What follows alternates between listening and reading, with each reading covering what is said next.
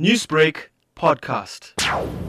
It was the most crucial change any government has suggested for Kashmir's status since it was granted autonomy in exchange for joining India after its 1947 independence. Former Home Minister P. Chidambaram called it the murder of democracy. What they have done is a constitutional monstrosity. People of India, people in every state must wake up to the grave danger that is set as an example today by these completely unconstitutional and illegal resolutions. I want to warn every party, every citizen of India and every state that the idea of India as a union of states is in grave danger. They can dismember every state. This is the beginning of the disintegration of India if this government continues on this path. Analyst Manoj Joshi sided with politicians of Kashmir, India's only Muslim majority state where militancy has claimed 80,000 lives since 1989. The issue was that there is a certain sentiment. Kashmir has a certain history. You have to address that sentiment. The task of a politician is to address sentiments to deal with the art of the possible. Here, what the politician is doing, a leap in the dark. I have a feeling even they don't know where they're going to end up. These are the authors of demonetization,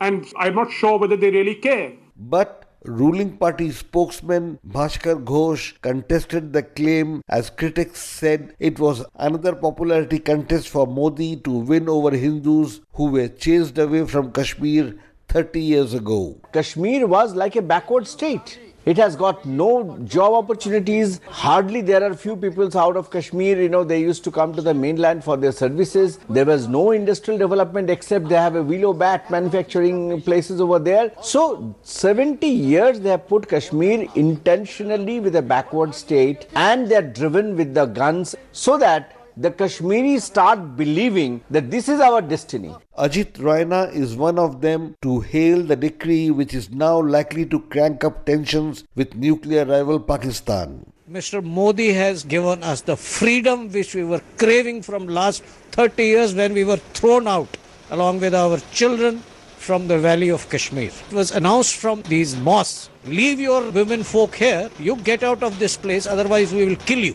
That was the condition, that was the horror under which we 400,000 people left valley. But effectively, the step will open the floodgates to Kashmir's lush apple and saffron industries, which so far were forbidden fruits for conglomerates widely recognized as cozy partners of those in power in India. For Newsbreak, this is Rana Senn reporting from New Delhi.